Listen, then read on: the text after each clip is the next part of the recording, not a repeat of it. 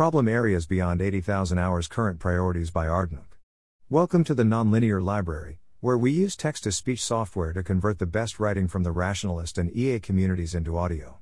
This is Problem Areas Beyond 80,000 Hours Current Priorities, published by Ardenlk on the Effective Altruism Forum. Why we wrote this post. At 80,000 hours we've generally focused on finding the most pressing issues and the best ways to address them. But even if some issue is the most pressing, in the sense of being the highest impact thing for someone to work on if they could be equally successful at anything, it might easily not be the highest impact thing for many people to work on, because people have various talents, experience, and temperaments. Moreover, the more people involved in a community, the more reason there is for them to spread out over different issues.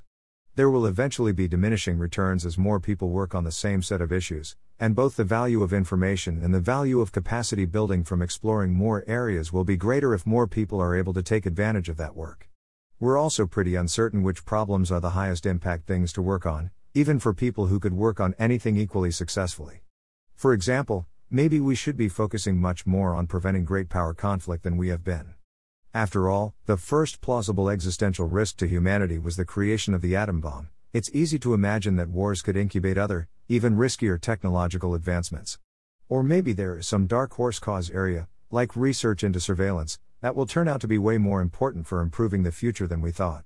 Perhaps for these reasons, many of our advisors guess that it would be ideal if 5 to 20% of the effective altruism community's resources were focused on issues that the community hasn't historically been as involved in, such as the ones listed below.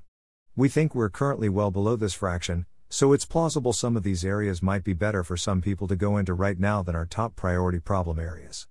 Who is best suited to work on these other issues? Pioneering a new problem area from an effective altruism perspective is challenging, and in some ways harder than working on a priority area, where there is better training and infrastructure. Working on a less researched problem can require a lot of creativity and critical thinking about how you can best have a positive impact by working on the issue.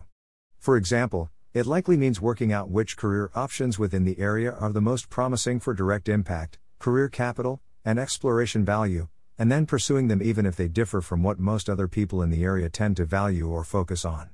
You might even eventually need to create your own job if pre-existing positions in the area don't match your priorities. The ideal person would therefore be self-motivated, creative, and willing to chart the waters for others, as well as have a strong interest or relevant experience in one of these less explored issues. We compiled the following list by combining suggestions from 6 of our advisors with our own ideas, judgment, and research. We were looking for issues that might be very important, especially for improving the long-term future, and which might be currently neglected by people thinking from an effective altruism perspective. If something was suggested twice, we took that as a presumption in favor of including it. We're very uncertain about the value of working on any one of these problems, but we think it's likely that there are issues on these lists, and especially the first one, that are as pressing as our highest priority problem areas. What are the pros and cons of working in each of these areas? Which are less tractable than they appear, or more important? Which are already being covered adequately by existing groups we don't know enough about? What potentially pressing problems is this list missing? We'd be excited to see people discussing these questions in the comments, and to check out relevant material from any readers who have existing expertise in these areas. We've linked to a few resources for each area that seem interesting or helpful, though we don't always agree with everything they say, and we wouldn't be surprised if in many cases there are better resources out there. We hope that for people who want to work on issues other than those we talk most about, these lists can give them some fruitful ideas to explore. Potential highest priorities. The following are some global issues that seem like they might be especially pressing from the perspective of improving the long-term future. We think these have a chance of being as pressing for people to work on as our priority problems, but we haven't investigated them enough to know. Great power conflict. A large violent conflict between major powers such as the US, Russia or China could be the most devastating event to occur in human history, and could result in billions of deaths. In addition, mistrust between major powers makes it harder for them to coordinate on arms control or ensure the safe use of new technologies. Though there is considerable existing work in this area, peacebuilding measures aren't always aimed at reducing the chance of the worst outcomes. We'd like to see more research into how to reduce the chance of the most dangerous conflicts breaking out and the damage they would cause, as well as implementation of the most effective mitigation strategies. Great power conflict is the subject of a large body of literature spanning political science, international relations, military studies, and history. Get started with accessible materials on contemporary great power dynamics. This blog post for a brief and simple explanation. This report from Brookings on the changing role of the U.S. on the world stage. This podcast series on current military and strategic dynamics from the International Institute for Strategic Studies, and this talk on the risks from great power conflict using the scale, solvability, and neglectedness framework. Useful books in this area include After Tamerlane, The Rise and Fall of Global Empires, 1400 to 2000, and Destined for War, Can America and China Escape Thucydides' Trap? Global Governance.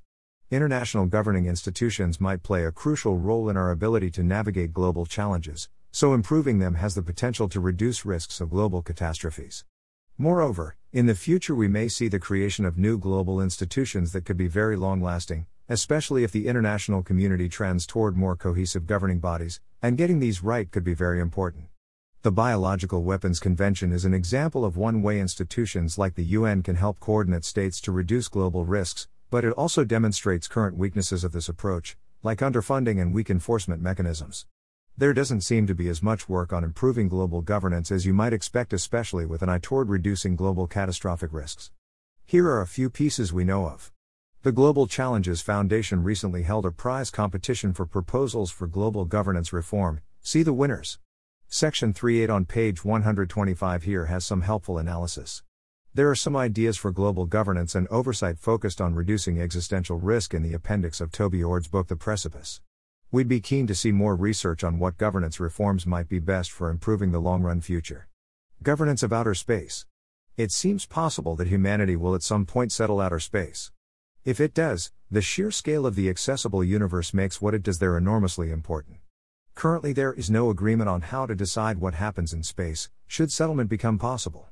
The Outer Space Treaty of 1967 prohibits countries from claiming sovereignty over anything in space, but attempts to agree on more than that have failed to achieve consensus.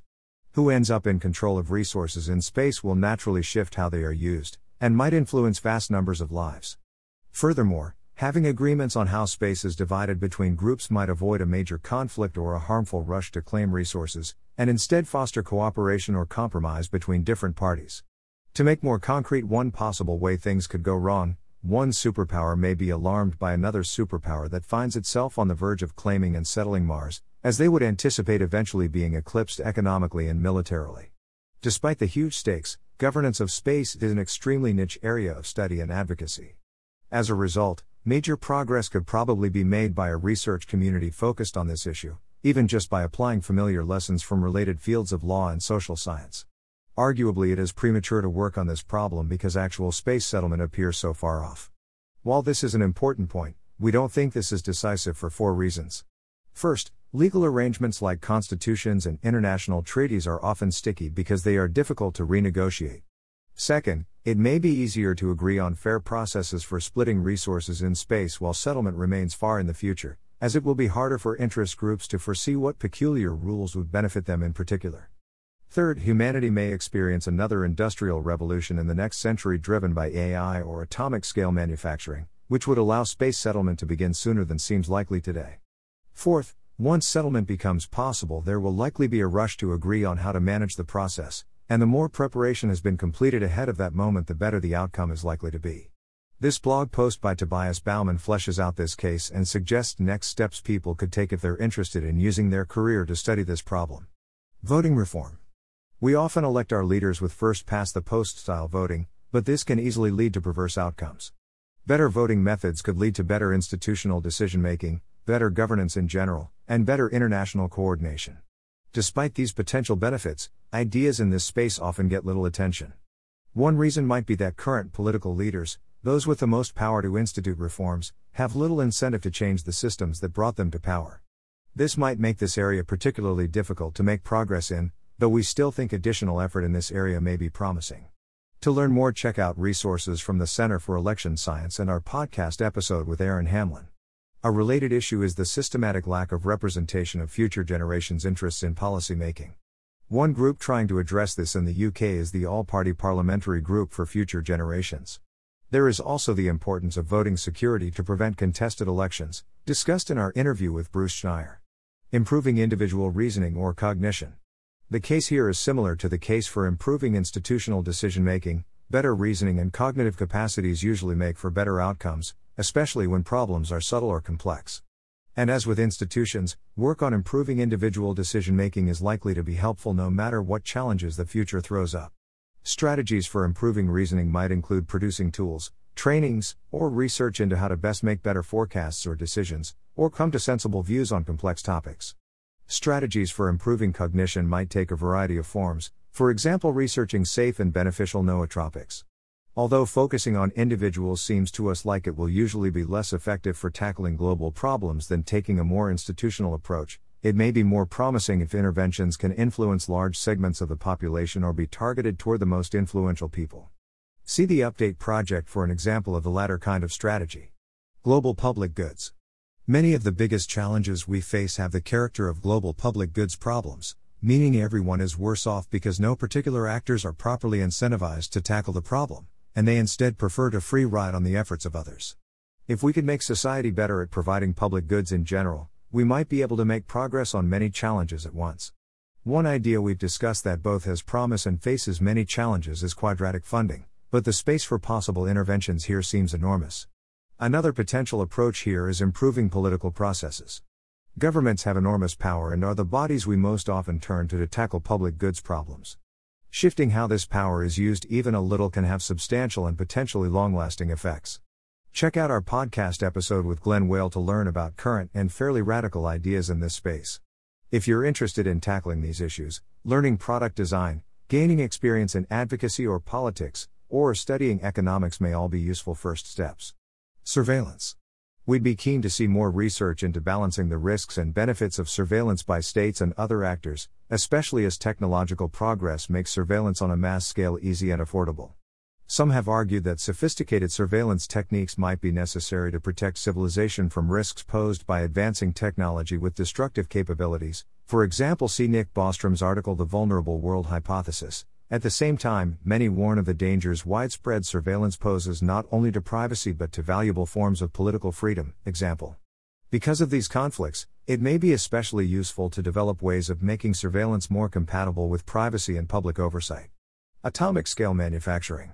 Both the risks and benefits of advances in this technology seem like they might be significant, and there is currently little effort to shape its trajectory. However, there is also relatively little investment going into making atomic-scale manufacturing work right now, which reduces the urgency of the issue. To learn more, read this popular article by Eric Drexler, a cause report from the Open Philanthropy Project, or listen to our podcast episode with Christine Peterson. Broadly promoting positive values. If positive values like altruism and concern for other sentient beings were more widespread, then society might be able to better deal with a wide range of other problems, including problems that haven't come up yet but might in the future, such as how to treat conscious machine intelligences. Moreover, there could be ways that the values held by society today or in the near future get locked in for a long time, for example in constitutions, making it important that positive values are widespread before such a point. We're unsure about the range of things an impactful career aimed at promoting positive values could involve, but one strategy would be to pursue a position that gives you a platform for advocacy, for example journalist, vlogger, podcaster, academic, or public intellectual, and then using that position to speak and write about these ideas. Advocacy could be built around ideas such as animal welfare, moral philosophy, including utilitarianism or the Golden Rule, concern for foreigners, or other themes. In the context of cause prioritization within the effective altruism community, some have argued for the importance of spreading positive values through working to improve the welfare of farmed animals, comparing it to AI safety research, while others push back against this view. Civilization resilience. We might be able to significantly increase the chance that, if a catastrophe does happen, civilization survives or gets rebuilt. However, measures in this space receive very little attention today. To learn more, see our podcast episode on the development of alternative food sources, this paper on refuges, and our podcast episode with Paul Cristiano. Risks. An's risk is a risk of an outcome much worse than extinction. Research work out how to mitigate these risks is a subset of global priorities research that might be particularly neglected and important. Read more. Whole brain emulation. This is a strategy for creating artificial intelligence by replicating the functionality of the brain in software. If successful, whole brain emulation could enable dramatic new forms of intelligence, in which case steering the development of this technique could be crucial. Read a tentative outline of the risks associated with whole brain emulation. Risks of stable totalitarianism. Bryan Caplan has written about the worry that stable totalitarianism could arise in the future, especially if we move toward a more unified world government, perhaps in order to solve other global problems, or if certain technologies, like radical life extension or better surveillance technologies, make it possible for totalitarian leaders to rule for longer. We think more research in this area would be valuable. For instance, we'd be excited to see further analysis and testing of Caplan's argument, as well as people working on how to limit the potential risks from these technologies and political changes if they do come about. Risks from malevolent actors. A blog post by David Althaus and Tobias Baumann argues that when people with some or all of the so-called dark tetrad traits, narcissism, psychopathy, Machiavellianism, and sadism, are in positions of power or influence, this plausibly increases the risk of catastrophes that could influence the long-term future. Developing better measures of these traits, they suggest, as well as good tests of these measures, could help us make our institutions less liable to be influenced by such actors. We could, for instance, make non-malevolence a condition of holding political office or having sway over powerful new technologies. While it's not clear how large of a problem malevolent individuals in society are compared to other issues, there is historical precedent for malevolent actors coming to power. Hitler, Stalin, and Mao plausibly had strong dark tetrad traits, and perhaps this wouldn't have happened if there had been better precautions in place. If so, this suggests that careful measures could prevent future bad events of a similar scale, or worse, from taking place. Safeguarding liberal democracy. Liberal democracies seem more conducive to intellectual progress and economic growth than other forms of governance that have been tried so far, and perhaps also to peace and cooperation, at least with other democracies. Political developments that threaten to shift liberal democracies toward authoritarianism therefore may be risk factors for a variety of disasters, like great power conflicts, as well as for society generally going in a more negative direction. A great deal of effort, from political scientists, policymakers and politicians, historians, and others, already goes into understanding this situation and protecting and promoting liberal democracies, and we're not sure how to improve upon this. However, there are likely to be some promising interventions in this area that are currently relatively neglected, such as voting reform, discussed above, or improving election security in order to increase the efficacy and stability of democratic processes. A variety of other work, like good journalism or broadly promoting positive values, also likely indirectly contributes to this area. Recommender systems at top tech firms. The technology involved in recommender systems, such as those used by Facebook or Google, may turn out to be important for positively shaping progress in AI safety, as argued here. Improving recommender systems may also help provide people with more accurate information and potentially improve the quality of political discourse. We may need to invest more to tackle future problems. It may be that the best opportunities for doing good from a long-termist perspective lie far in the future, especially if resources can be successfully invested now to yield greater leverage later. However, right now we have no way of effectively and securely investing resources long-term. In particular, there are few if any financial vehicles that can be reasonably expected to persist for more than 100 years while also earning good investment returns and remaining secure. We're unsure in general how much people should be investing versus spending now on the most pressing causes. But it seems at least worthwhile to look more into how such philanthropic vehicles might be set up.